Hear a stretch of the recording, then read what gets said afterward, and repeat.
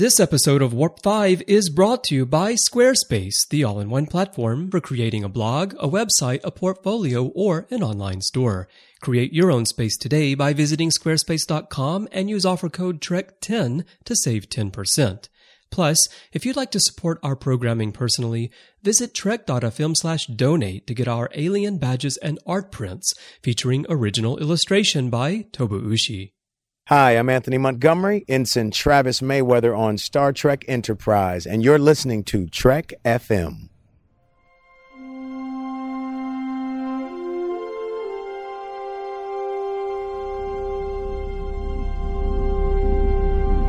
How we doing, Trip? Ready when you are. Prepare for warp. Course laid in, sir. Request permission to get underway.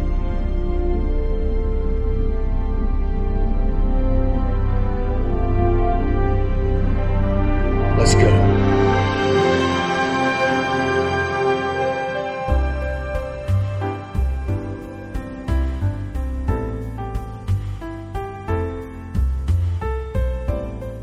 Welcome everyone to another episode of Warp 5, our dedicated Star Trek Enterprise show. I'm Christopher Jones, and with me, as she is every week from Australia, that magical land down under, it is Kate Walsh.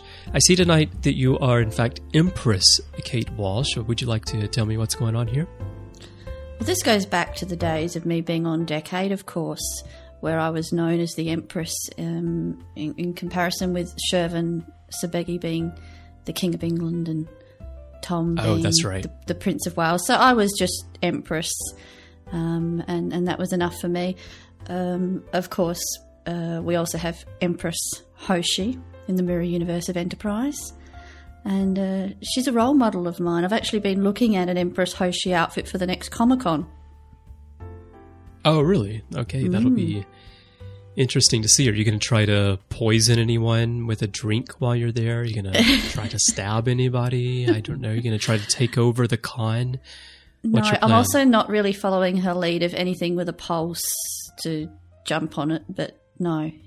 I am having to work on my abs a little bit, mind you, for that outfit. Okay. Yeah. All right. Well, you can be Empress Kate Walsh tonight, and I'm going to be playing the role of Cyrus Ramsey. Just don't go disappearing on me, Chris.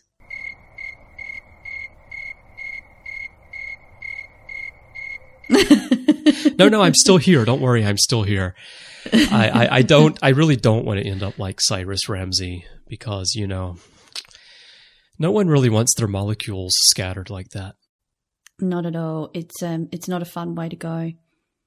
It's really not. But, we are going to talk about Hoshi tonight. We're going to talk about Linda Park, about Hoshi Sato, continuing our look at the characters on the show. So far, we've talked about Archer. We've talked about T'Pol. We had a lot to say about them because they were, of course, two of the most fleshed out characters on the show. But, Kate, like most Star Trek series, Enterprise, they built a great cast.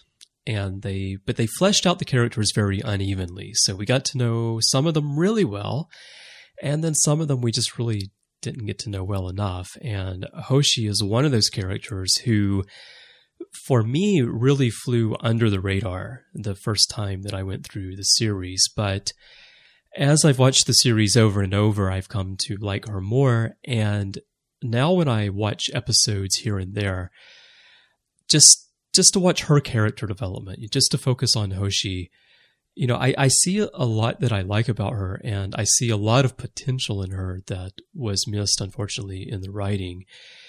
I think to start talking about her today, though, a good starting point is something that you had mentioned to me that we were talking about, is that Hoshi is essentially Enterprise's point of view character. That's right. Hoshi really is a character that is a lot like you and I. She starts off as an educator in languages. She's an expert in languages, and she's very much earthbound. I don't think she ever really imagined herself going into space. And so the things that she confronts and her reactions to that are what we would expect of you or I. And so unlike Archer or T'Pol, who have always planned or, a future in space, or who have had that experience. Hoshi's someone that we can relate to, and really gives us that contrast between those more experienced characters and the earthbound people and how they're likely to react.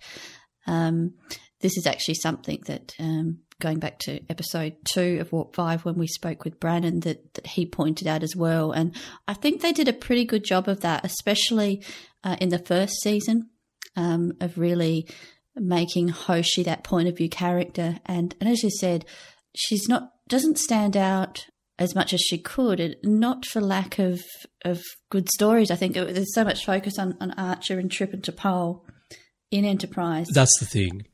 That there, and as we were preparing for the show, and I thought about the episodes that she's featured in, and there's a lot of really good character development there, and she does come a long way over the series, but it's just not obvious if you're just taking it on a surface level and just watching it casually. It's only when you go back and think about it and you really look at her journey, the things that she goes through and how much she matures, that you can see that it is actually a well-written character.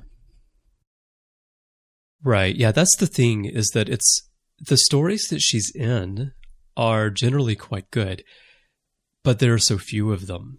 And that's the unfortunate thing. And, I went through and I rewatched a number of Hoshi episodes to prepare for this, to refresh my memory. I've actually just watched them like a month ago, probably. I just went through the whole series again, in fact, but it was nice to go back and really focus on those, just looking at Hoshi. Just how are they using her character? How is she contributing to the crew in this situation? And, even in stories like Vanishing Point, which on the one hand can be seen as sort of a redux of 2 TNG episodes, Realm of Fear and The Next Phase. So you've got Barclay's transporter psychosis, and then you've got when Geordi and Ro are out of phase with everyone. And it would be easy to feel like, okay, well, they're just retelling the story, but they actually do it in a way that fits her character and picks up a lot of the anxieties for maybe why she reacts the way that she does for space. And it's actually a key story, I think, helping her along to gain more courage. That's what Archer tells her at the end of that story. That you stepped on that alien transporter pad. Even if it wasn't real, you stepped on it, you overcame that fear. And it was a big moment for her. And I think they're really good stories. And certainly they could have used Hoshi more in the series and given us some very interesting points. But let me ask you this, Kate.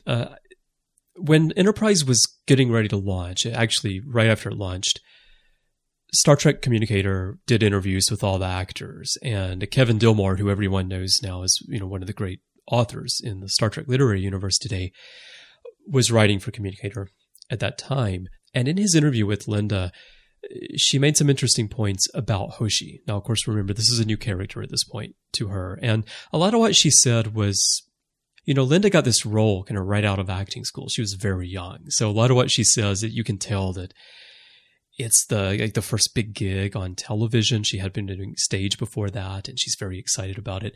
But there's also some stuff in there that she says about the character. And she said that Hoshi is a spitfire. She's so human, so impulsive. She doesn't like to be told what to do. She is strong in her sense of beliefs. She's someone who follows her gut reactions. And when she freaks out, she's not good at masking her feelings. She wears her emotions on her sleeve. If there's a single adjective to describe Hoshi, it's alive. What do you think about that? Now, that's her view of Hoshi going in. Do you feel like that was captured in the character of Hoshi? I think certainly the fear, the anxiety, those reactions in terms of she being very open and displaying that, as much as she wants to hide it, she can't. I can relate to that. I can't relate so much to her speaking her mind and, being very forthright in that sense, a strong side of her. I don't really see that in the show. I think, that would have manifested as a lot more tension between perhaps her and Archer or T'Pol. And I didn't see that. If anything, I think about her relationship with T'Pol, and she was quite submissive, lacking in confidence. I don't recall really seeing her step up and put herself out there regardless of the consequences. Right. Yeah, I kind of agree on that. The one case where maybe I see her speaking her mind in particular is in Voxola, where she and T'Pol are kind of butting heads on the bridge when she's trying to decipher this language. But even there you see this self-doubt creeping in to Hoshi. And I see that as very much coming from a place of, self-doubt, being on the defensive, being hostile because she's being confronted on the very things that she's already insecure about. And so she's reacting to that from a place of insecurity rather than confidence in her abilities or in her position. Mm-hmm. When you talk about maybe some insecurities, lack of confidence, butting heads socially and such, what do you think, especially when you go back and you watch from the beginning of the series through knowing all the stuff that we learn in Exile? Because Exile is the episode, the Beauty and the Beast episode, where that's where we learn so much background about her childhood, about the fact, how she studied languages, and she was alone a lot at home, and she didn't socialize with other kids so much. That comes along in the episode Exile, which is, of course, in the third season when they're looking for the Xindi weapon. But it's almost a case where it feels what the alien is saying about her childhood, it fits very well with the character that we see, especially in Fight or Flight and moving through, and even what we see happening in Vanishing Point, which we just mentioned as well. But how do you feel, if you can remember, watching Hoshi through the first time and then watching subsequent times after knowing all that background that we learn in Exile? I love Exile as an episode. There's a real maturity in Hoshi in that episode, and I like her relationship with Archer as well. But I'm not so sure that I can relate to the background as providing an explanation for her personal insecurities. I perhaps wondered if a part of that, you put her on Earth in her element doing her teaching, working with languages in that safe environment. I don't think she would have the same level of insecurity. I think that perhaps being in space amongst a bunch of people that were much more prepared for that than she was is perhaps a stronger source of her insecurity. She's a fish out of water. She's dealing with people that have much more confidence and are much more comfortable with the whole idea of being in space. And so perhaps she feels more alone and isolated in that, which perpetuates that feeling of insecurity. I don't relate it so much to her background. Interesting. Yeah, I feel like some of the lack of socialization that she allegedly had as a child maybe makes her, I don't know, I think you gain a lot from your interactions with others. I think that it's always been my feeling about going to university, for example, that university is much less about what you learn, what you study, what degree you get. It's more about the interactions that you have with other people to help you to become a more well-rounded person and become more secure and more sure of yourself. And so if we only take her childhood experiences, I can kind of see where those might influence her, especially the way she feels on the defensive around T'Pol a lot. And even how she reacts in Vanishing Point, where she's afraid of being alone. I think she was alone a lot. Maybe she was accustomed to being alone, but as an adult, she doesn't want to continue to be alone. And so when she feels like people aren't noticing her anymore, then she overreacts. I mean, the interesting thing about Vanishing Point is that ultimately all of that was in her head over the course of like a second and a half. But I think that the fact that all that's in her head and all those insecurities and all that self-doubt is in her head, even if she does maybe mask it sometimes, that situation allowed that to trigger that entire experience that she had. Yeah. It's such a great analogy, that element of the writing as well, that, in moments of self-doubt, there are so many thoughts that can go through your head so quickly, exactly. in so many circumstances and projections in such a short space of time. So I just love that, the way that they do that in the writing, and you can take it, just on face value that there was this experience, but it's very metaphorical as well. Right, it's it quite is. a wonderful episode. And the fact that we find out at the end of the episode that none of that was real, that it was just in her head in that short time, maybe possibly redeems Hoshi's dad, that maybe he is smarter than he appears to be in that conversation he has with Archer. What are you trying to tell me, Chris? She's not here anymore? Where's she gone? What do you mean? What do you mean? What do you mean family? She's our family, not your family. Actually, no, I take everything back that I've said. Hoshi's dad explains all her problems. That's all. We don't need to say anymore. If he's really like he is in her... Well, no, here's the other point, is that the fact that all that happened in her head, maybe her dad isn't really like that, but to Hoshi, that's how she thinks of her dad, because that's how he was manifested while she was in the matter stream. Very good point. Maybe that's just her perception of this man, that exactly. She just can't get through to him. She can't connect with her father, and he just doesn't seem to understand her. Oh. The other thing I find really interesting with Hoshi is the nature of her relationships with the crew. She does have friendships with a few of them, or start to forge different types of relationships. But they're very one-on-one. She doesn't tend to socialise in groups. When she does socialise, be it with flocks, or she's got an interesting relationship with Malcolm as well, I find. And there are some parallels for me in those two characters and the way they're handled in the show. But particularly if you look at flocks, it's a deep friendship, and it's, she's not the extrovert that'll go out and socialise in big groups. She's fairly cautious in approaching more than one person. We see that in Vanishing Point. I think there's a couple of characters in the mess hall having food, and she's really cautious about going up to them and asking to sit down even before she realises they're not noticing her.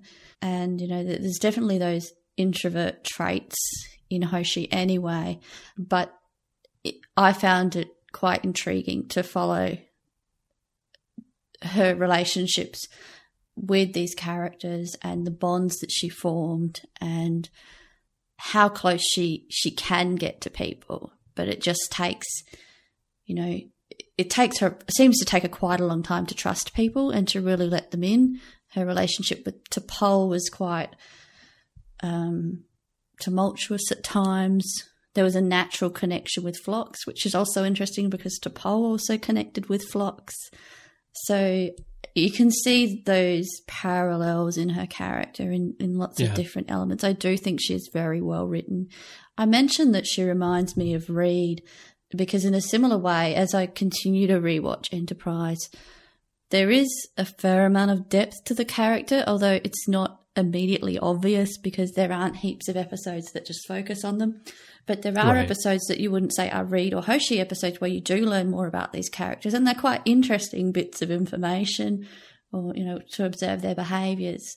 And so over time you do accumulate this knowledge, but it's not as in your face as with T'Pol or Trip or Archer. Right. When you talk about her and Phlox and T'Pol and Phlox obviously have the natural pairing as friends. If you can be friends with T'Pol, I mean, she's a pretty cold friend right there. But, T'Pol and Phlox really couldn't be more different than one another in terms of their personalities. However, as the two aliens on the ship, they, as we've talked about before, tend to hang out together. They eat together and talk.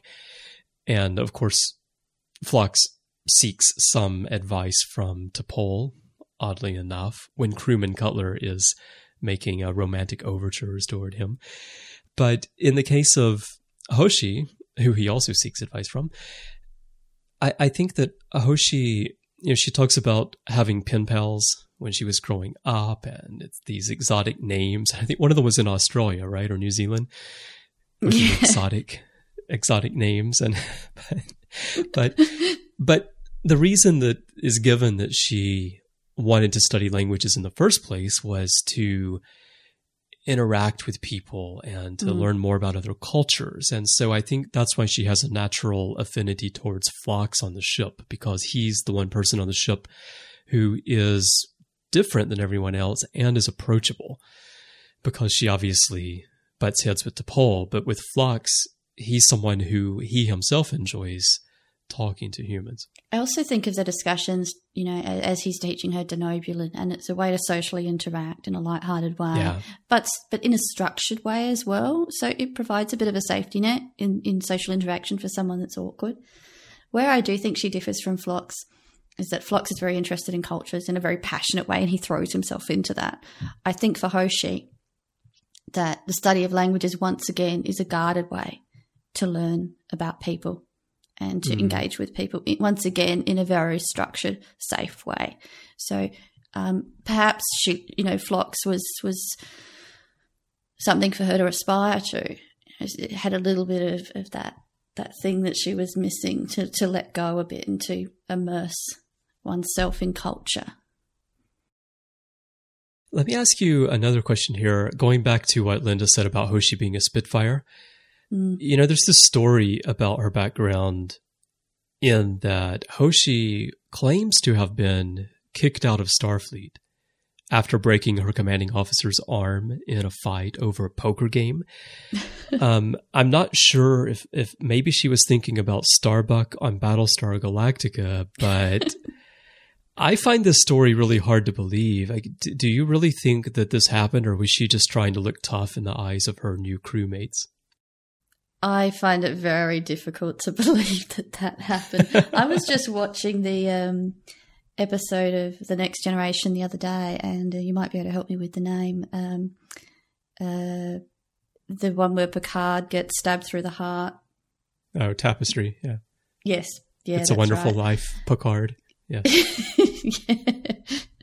But that does sound much more like something Picard would do than Hoshi, and they're worlds apart. Yeah. A young Picard, yeah. Yeah. I can't picture Hoshi getting I can't picture Hoshi playing poker to start with, and certainly not a poker game that would result in a fight. Maybe with a commanding officer. Empress Hoshi. Oh, well, yeah. I mean, Empress Hoshi probably wouldn't just break his arm. She'd probably break his arm, stab him, and then throw him in the antagonizer booth. And do a bobbit on him at the same time. Yeah. And then force him to drink some kind of poisoned drink, yes. Yeah. Then she'd have Travis come and laugh at him. Actually, on the subject of Travis, as I was thinking this week about Hoshi being a point of view character, I got to thinking about Travis being a space boomer and the like, and the perspective that the writers were trying to bring to the show in creating Travis. And that being someone that had spent his entire life in space, and so was at the other extreme to what Hoshi was, as someone that probably never expected to go into space and wasn't really looking for that lifestyle. So they're really at opposite ends of the spectrum. At the one end, Hoshi, the innocent; on the other end, you've got Mayweather, who is the old hand. He knows where the sweet spot is. Yeah, that's right. I'm so disappointed we didn't see more of the sweet spot. Yeah. Riker knows where it is too, but it's not the same thing that Travis was that's showing a different spot altogether. Everyone, yeah. And once again, we've spoken about this before, but it is a shame that Travis wasn't developed more. But as the writers have said, I think in the Blu-ray for season 1, once they put the boomer thing out there a few times, they didn't really know what to do with it anymore. They're already in space, and it was just old hat. Well, we're all in space now, so you're nothing special. Whereas Hoshi continued to offer that point of view.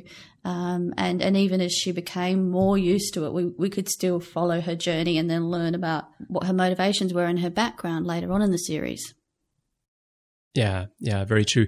That's the problem when you set up a character for a really specific purpose, like Travis was, as you said, the boomer, because where are you going to go? But with Hoshi, she takes us on a journey with her. Again, an episode that I often talk about when I talk about Enterprise is fight or flight. And it really is specifically Hoshi's reaction to all those bodies that they find on the ship.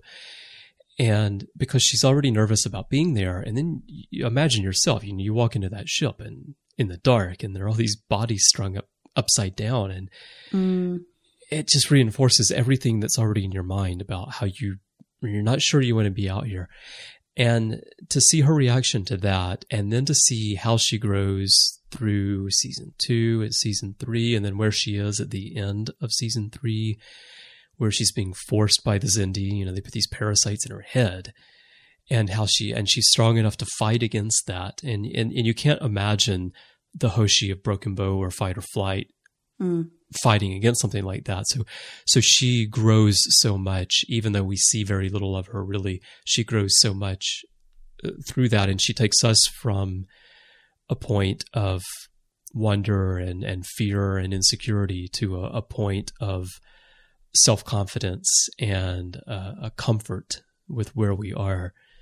And there were two levels. Travis wasn't able to do that because he was set up to just represent, hey, here's a guy who was born in space. Travis is very much like if they had decided to set Enterprise in the 25th century. What more could they have done? They could have gone at faster speeds. They could have had more slimline phases, but there really wasn't much further they could go. And Travis Quicker is the character equivalent of that.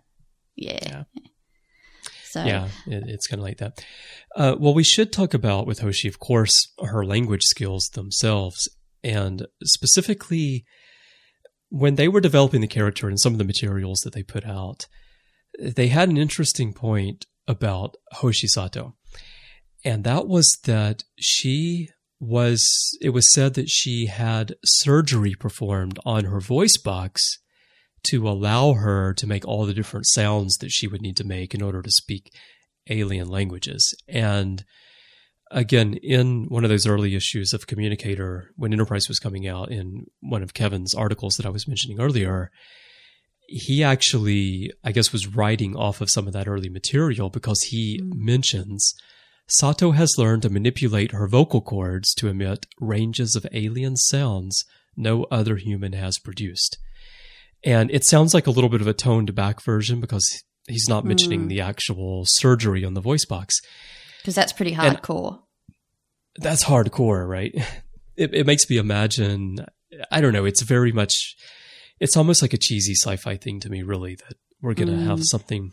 And I know how that stuff comes up when you're conceptualizing a series or characters. Luckily, writers tend to tone that stuff down, as they did with Hoshi. And I was thinking that, thankfully, none of that made it to the screen, because I think it would have really hurt the character. I think that one thing that makes Hoshi work for me, and one thing that I love about Enterprise, the fact that they really don't have the Universal Translator yet. Hoshi is developing the UT as they go, and she pretty much has to rely on old school ears to hear the language, her brain to process it, and to use her knowledge of 38 to 40 languages that she speaks to figure out, how to talk to these aliens. And of course, it's unrealistic that she can speak to them as quickly as she does, but there has to be some creative license because you only have 42 minutes to tell the story. What I love about it, though, is the fact that she's actually using language skills as a human being to decipher alien languages and communicate with them. And if she had had surgery on her voice box or these other things that gave her more of almost like a superpower to communicate, I think it would have really diminished. Like a Wolverine. It would have diminished the impact of the character, I think. So I'm glad that they went with she's just a person who has great language skills. She has a very talented left her with a vulnerability that really made that character and gave her room to grow. Yeah. Although I'm thinking if she had had that surgery, she may have been able to speak Porthos, and that would have been really interesting. She could have found out what his favorite cheese variety was. I was just thinking, yes, I can just see her everyday little session with her sitting down. This is another thing too. Linda Park talked about, oh God, and this makes me realize how long Star Trek has been around. Linda was talking about how she enjoyed TNG so much growing up, and she got this role, and she loved the fact that being on Enterprise allowed her to reconnect with that time in her life when Star Trek was so important to her, when she was 13 and wishing she had a real holodeck for her own adventures. And I'm thinking, like, wow, it's because you think about how young the actors are for the most part on Enterprise. But she talked about loving TNG and Data and Picard and all the characters and Marina Sirtis and Troy. And so I'm picturing Hoshi as also being a counselor on the Enterprise, being like Troy, sitting down with Porthos, to talk about how he feels neglected when Archer's on duty. He doesn't always get the cheese that he likes. And he's just not getting enough affection. Right. And his coat's not being groomed in the way he likes. Exactly. He's combing against the grain, and it's really irritating. And Archer just keeps trying to give him his part of steel, and it's just not the look that Porthos is going for. Oh man, I got to Photoshop that. That would be awesome. And when he's trying to sleep, and Archer keeps slamming that water polo ball against the wall. Yeah, when all Porthos really wants is for him to throw the ball to him. He wouldn't have to run far to fetch it, though, in those tight quarters on the NX-01. No. All right. Well, maybe instead of creating a new character for Hoshi, we should get back to the actual character herself. And why don't we talk about a few of our favorite Hoshi moments in the series, though? What are some moments, whether they're featured moments or whether they're just those little one-off moments that you really enjoy? Yeah, I think it was a subplot in this particular episode, but I really liked the way that Hoshi was featured in Silent Enemy, where she's having to investigate Reed's favourite food for his birthday. And after a lot of frustration at doing this menial task, she eventually starts to take it seriously and take ownership of it, and starts to enjoy the challenge, and of course eventually finds out that he has an allergy to pineapple and is taking a medication so that he can continue to eat it, and arranges for a pineapple cake for his birthday. So he's taking a special medication just so he can continue to eat pineapple. He's hardcore on pineapple. People got real problems in the 22nd century. But the joy on his face when he realizes that she's worked out that his favorite food is pineapple. And it's such a satisfying moment. And given that we start off, she's just thinking, why on earth am I being given this ridiculous task? And it's a satisfying ending to that plot.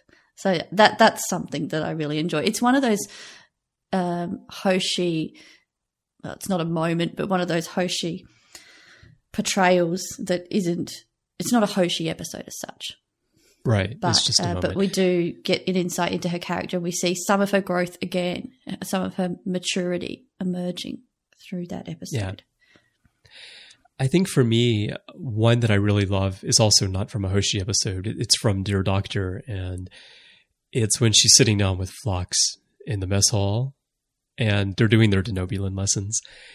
And she says, I notice you and Crewman Cutler have been spending a lot of time together lately. And then she's, but they're having this whole conversation in Denobulan, and then she asks them, are you guys mating?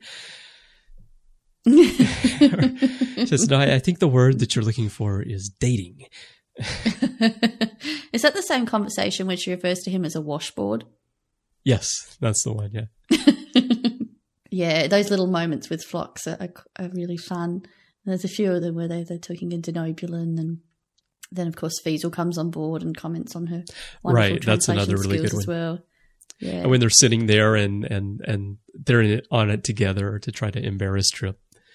Yeah. Which doesn't take much. That's really excellent.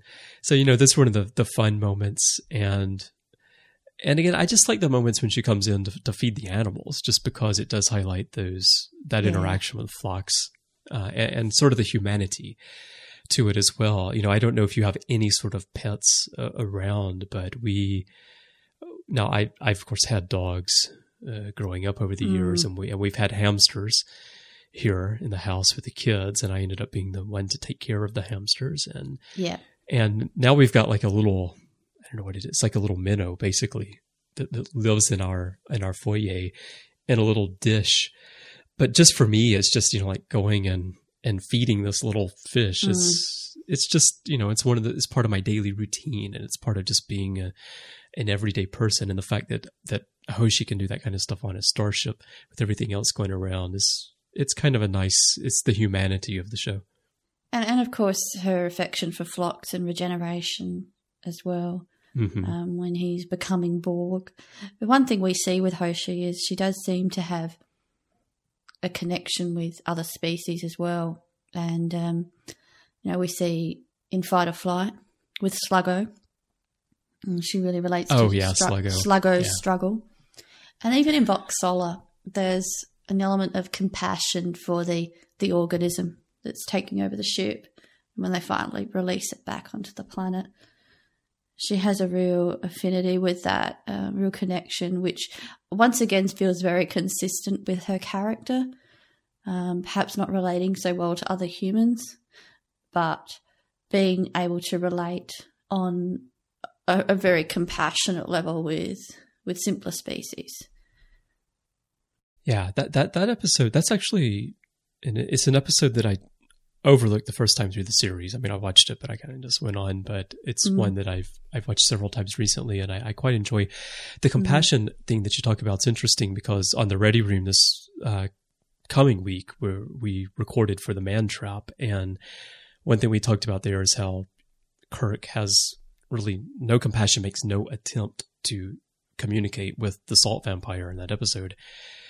Whereas here you've got this creature, or part of a creature, is it's part of a larger organism, who's literally killing the crew members, including the captain. But they make such a strong effort to communicate with it and find out. Well, I mean, they do try to kill it at first. We have to admit that, but ultimately Hoshi especially feels that she can communicate with it, and they make that really strong effort to communicate with it. And in a sense, that particular organism has its own sense of desperation to get back to where it belongs. And it's community in a sense, which I think is something that Hoshi would be able to relate to. Yeah. There's another episode that I really enjoy, and I love all aspects of it. The Hoshi element is equally as amusing, and that's Singularity, and Hoshi's obsession with making her family soup recipe, being too salty. Well, what is she and making? We do see her fire up a bit in the kitchen there too. Well, she's making miso soup, is that right? I think so, yeah. I think that's what it is. It's Japanese soup anyway. I mean, miso is very salty to start with, so That's right. what do you expect? It's going to be salty. But there's just that pinch too much salt, you see. Oh, yeah, just a pinch. Okay, Hoshi. I don't know. I mean, I guess the obsession part is interesting to me. The one thing that does bug me about Hoshi is that, and it's nothing to do with Linda Park, really, or anything like that, because first of all, she's not even Japanese. It's the writing, which is typical in all of Hollywood, where there seems to be a complete misunderstanding in Hollywood about the difference between Korea, Japan, and China. We're like some land that's called the Orient or something, and we're just kind of like some lumped together culture. And now Linda Park actually was born in Korea, and she moved to the U.S. when she was 1. So she's very much American, but her grandmother who moved with them and who raised her a lot because her mother was working when they moved to America, actually spent a lot of her formative years in Japan. So Linda Park actually did have, I think culturally, even though she's Korean American, a bit of Japanese influence in her upbringing because of her grandmother's experience. So now the name, when they first announced the cast and who the characters were going to be, And they announced that the communications officer is a Japanese woman named Hoshi Sato. I thought, well, that's a cool name because Hoshi means star in Japanese. Mm-hmm. But it's not a name. It's not a Japanese name. No one ever names their child Hoshi. And to that end, instead of using the kanji for star for her name, when they subtitle Enterprise in Japanese, they actually write her name out in a script that we use called katakana, which is the script that we use for foreign words. It's a third script that we use, and it's only used for foreign words and scientific terminology generally, and occasionally if you want to stress something. And Sato means village as well, so it's kind of like Star Village or a community. I think it's a good name for her as an officer on a starship. Yeah, that's very interesting. Yeah, I'm surprised, Chris, that you didn't list as your top favourite Hoshi moment that point in Shockwave where she's climbing through, the corridors and then slips down and her shirt comes off.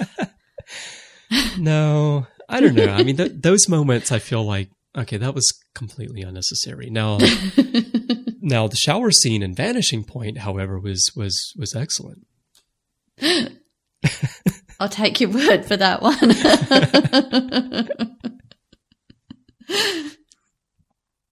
Yeah. No. All right. Well, do you have any final thoughts on Hoshi? I think I've said it all so far, but I'll just reiterate that I do think she's a brilliantly written character. We could argue that we don't see enough of her, but there are plenty of great Hoshi moments spread throughout the series in those episodes that aren't dedicated Hoshi moments. And that for anyone doing a rewatch of the show, really to pay attention, not just to the B plots, but the little moments of interaction in between, particularly with characters such as Reed and Hoshi, who I think are very much on equal footing in this regard. And you'll find, I think, if you focus on those quieter moments, you'll learn a lot more about the characters than that seems evident in a first watch. Definitely, yeah. And for me, as someone who studied language and linguistics in university, my degree is in Russian language, and so I had to study all of these very technical aspects of language. I really appreciated the fact that Enterprise took the role of communications officer seriously and did it in a realistic way. And I think Linda Park did a fantastic job of portraying Hoshi. It was really a difficult role because you think about how much alien gibberish Linda had to memorize to pull off this role, and she does it for the most part very believably. And I think that I understand in the 24th century and the 23rd century that you're going to have the Universal Translator, and it'd be kind of hard to do a television show if people can't communicate with each other.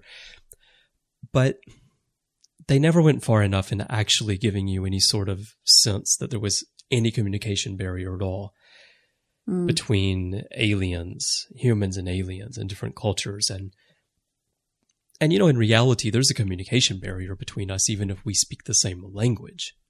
You're Australian, I'm American. We both speak English, but there are going to be those times where we're saying things to each other where we don't really understand 100% of what we mean because there are the cultural aspects as well. So language is a very challenging thing. And I really applaud Enterprise for actually making an effort to put some realism into that aspect of Star Trek for once. Well, I remember when I first started talking to Colin from Trek News and Views on Twitter, and I was tweeting about eating Vietnamese rolls and spilling hoisin sauce on my pants. And of course, pants are something very different in Australia to what they are in England. And I never thought that, given that we speak British English, that there would ever be a communications barrier on a subject like that. I thought, with Americans, yes, there can be some difficulties, but even people that speak the same language, same version of that language, are going to have troubles. Well, it's funny because for you and Americans, it's the same, but for Japanese and England, it's it's the same there, which is pants is the actual underwear itself, right? Not just like a previous discussion we had about thongs. Yes. Like thongs, yeah. So here it's funny when Japanese children are learning English and they get the word pants.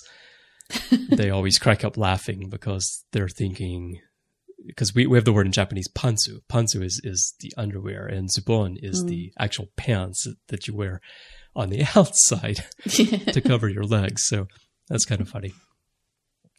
All right. Well, Kate, it's been great talking about Hoshi. I'm glad we're able to continue our character analyses, and we're going to do that periodically on the show until we get through all the characters. But it's not the only thing we've been talking about on Trek FM this week, so here are some other things you may have missed elsewhere on the network. Previously on Trek.fm, The Orb. Walsh. I think Sisko and Dukat, in the best tradition of any kind of good writing, the villain is a flipped mirror image of the hero, and that's for Kirk and Khan and a whole bunch of great Star Trek. So, you get Sisko and Dukat, and they have a lot in common with each other. Earl Grey. Jean-Luc Picard. Because he's larger than life for 90% of the show. He is the captain. Okay, I'm going to ruffle some feathers right now. I'm just letting you guys know this is going to be controversial. But he is the captain that Sisko and Janeway wished they were. The Ready Room. The Voyager Conspiracy. Now, Daniel and I were talking about this in a prior podcast about the 80s moment, and so I can see 7 coming up. In this episode, I tried to download too much information in your heads. Try not to study too much in school. Try to diverse yourselves. Play with your friends. Go see your family. Information, too, can be a drug. Just say no, kids. To the journey!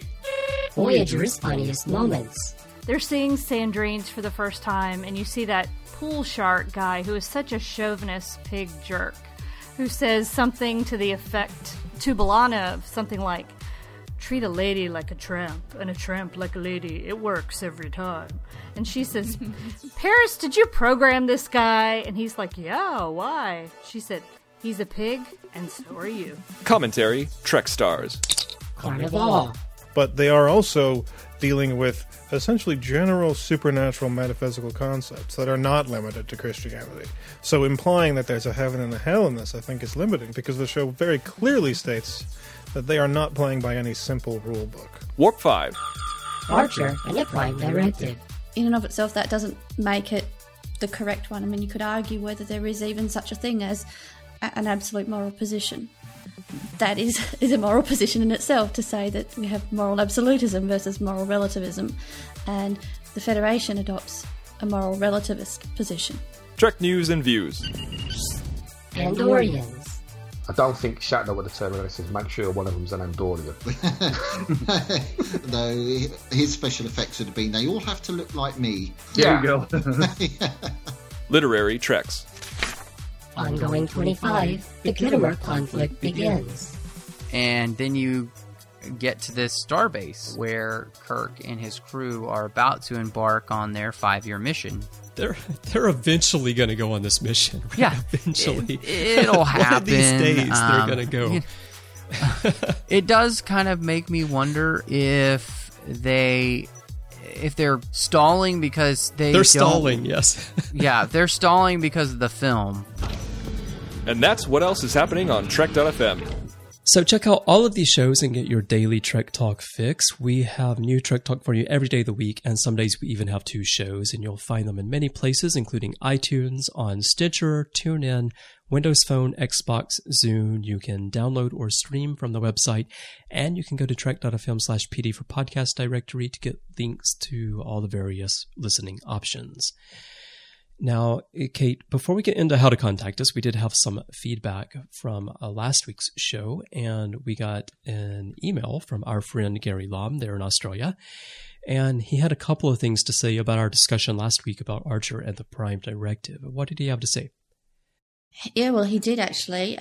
He said he really enjoyed the show, and in particular, he agreed with particularly my assessment that the Prime Directive is in many ways a lazy ethical approach. In that it just assumes the worst for the future, and henceforth we just shouldn't intervene. And Gary actually has a medical background, so it was interesting to hear his perspective on that, particularly given that we've spoken quite a bit about Dear Doctor and the medical ethics there. Right. So I really appreciate that feedback from Gary. He did finish up by saying as well that we really need some moral and ethical guidance in the 21st century, and I couldn't agree more. So thank you, Gary. Yeah, I think we all agree on that. So yeah, thank you so much for the feedback, Gary. Appreciate that.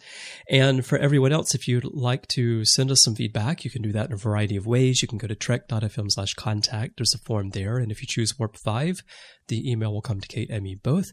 You can also go to our forums at trek.fm/forums and chat with us and other listeners about the shows and Enterprise. And also, if you want to send us a voicemail, there's a tab over on the right side of the website, any page on the website. And if you click that, you can use your webcam's microphone to record a message and upload it to us as an MP3 file. And in social media, you'll find us on Facebook at facebook.com/TrekFM, and you'll find us on Twitter under username TrekFM. And also, if you like the show and you'd like to drop by iTunes and leave us a review, that would be wonderful. It does help other fans find the show as they search iTunes. And we have a great audience so far, but there are tons of Star Trek fans and Enterprise fans out there who have not yet heard of Warp 5. So help them find it as well by dropping by and leaving us a star rating and a written review. It only takes about a minute, and we'd love to hear your thoughts on the show that way as well. So, Chris, you've mentioned the website, the fact that people can contact us via email or voicemail, or even by the forums where they can discuss the show or other aspects of Enterprise. That, by the way, is a really good way to get in contact with me and to engage in discussion about the show. But where can we find you, Chris? Well, you can find me in a few places, primarily on Twitter, where my username is CBrianJones. That's the letter C and Brian with a Y. And that's my username pretty much everywhere in social media. So you can look around, find me different places. I'm more active in some places than others, and Twitter is my primary hangout there. But I also have my own personal website, which is cbrianjones.com. Very easy to find. And then on the network, you can find me on a few other shows. On Sundays, you'll find me with Matthew Rushing on Literary Treks, where we talk about Star Trek books and comics, and we interview authors. We just had a great interview this morning, actually, with David R. George III about the Start of the Fall series. And then on Wednesdays, we do two shows. First of all, with Matthew, I do The Orb, where we talk about Deep Space Nine. And then I also do The Ready Room with hosts from all across the network, where we all get together.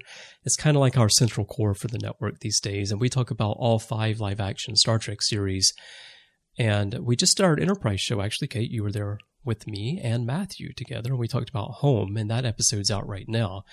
So everyone go check that out if you want to hear us discuss Archer, Hernandez, Home, the Statue People of the Galaxy. The Statue People of the Galaxy, Trip into Pol and Vulcan and all that stuff. So you can find that over there as well. Now, those shows The Orb used to be on Monday and Ready Room on Tuesday. We're doing a little shuffling of our schedule. So now you'll find those on Wednesdays. And Kate, there's one more thing we need to do before we let everyone go, and that's to ask you to please support our sponsor for this week's show, and that sponsor is Squarespace. They are really the best web hosting and CMS you're going to find anywhere on the web, and I really mean that. I've been using them for 6 years. Trek FM is built on Squarespace. They just have a fantastic platform, as well as the best support you're going to find anywhere. And you can use Squarespace to create pretty much anything you can imagine. A blog, a website, a portfolio, both for art and music, an online store. They have a great commerce feature that makes it very easy for you to process credit cards and handle your taxes and shipping and all to sell physical or digital goods. And the best of all, you can try it free for 14 days. There's no credit card required. You can find out how all the tools give you the power that you need to create an exceptional website. As a Trek FM listener, you can use our offer code TREK10 to save 10% off your lifetime purchase on new accounts. And if you choose the annual plan, you'll even get a free custom domain registration. You can get EmpressKateWalsh.com. Sorry, Kate, that's going to be taken now that I mentioned that, but you can get your own free custom domain, hook that up to your website, and you're good to go. The packages start at just $8 a month. It's amazing, very, very economical. So please go try it out. You're going to love it. It really helps us bring Warp 5 to you every week. And again, don't forget to use offer code TREK10, and we really thank Squarespace for their support of the network. We'd also like to invite you to check out Andrew Allen's album Smooth Federation. If you'd like the jazz cover of Where My Heart Will Take Me here on Warp 5, which we play at the start of the show, Maybe you'd like it better than the version used on the show itself. A little controversial, I won't go into that right now. You'll find that plus 9 other jazz renditions of music from across Star Trek. So go pick up the album in iTunes or on Amazon. We really love that album, don't we, Chris? We really do. And yeah, it's quite beautiful music. So if you get the chance, hop onto iTunes or Amazon and pick that album up now. And lastly, one last thing, another way that you can help us bring the show to you if you'd like and get some aliens in return is to go over to trek.fm/donate, where we have 8 original alien illustrations by Toba Ushi, who does most of the artwork that you see on our website. And these are available as badges or art prints, and you can mix and match, choose which ones you want. We have different levels of contributions that you can make, so choose what's right for you. Tell us which aliens you'd like to have hanging out with you in your house or dangling off your clothing or your bag, and we'll get those right over to you. We'll possibly even transport them for you because, Trip already made sure that the transporter's working, so I think it's safe to send them through. So go check those out again, trek.fm/donate, and your donations help us pay for the cost of production, storage, and bandwidth that's needed to bring Warp 5 and all of our other shows to you every week, so we really appreciate your support there. So I'd like to thank everyone for listening. Join us again next week here in the Decon Chamber for another episode of Warp 5.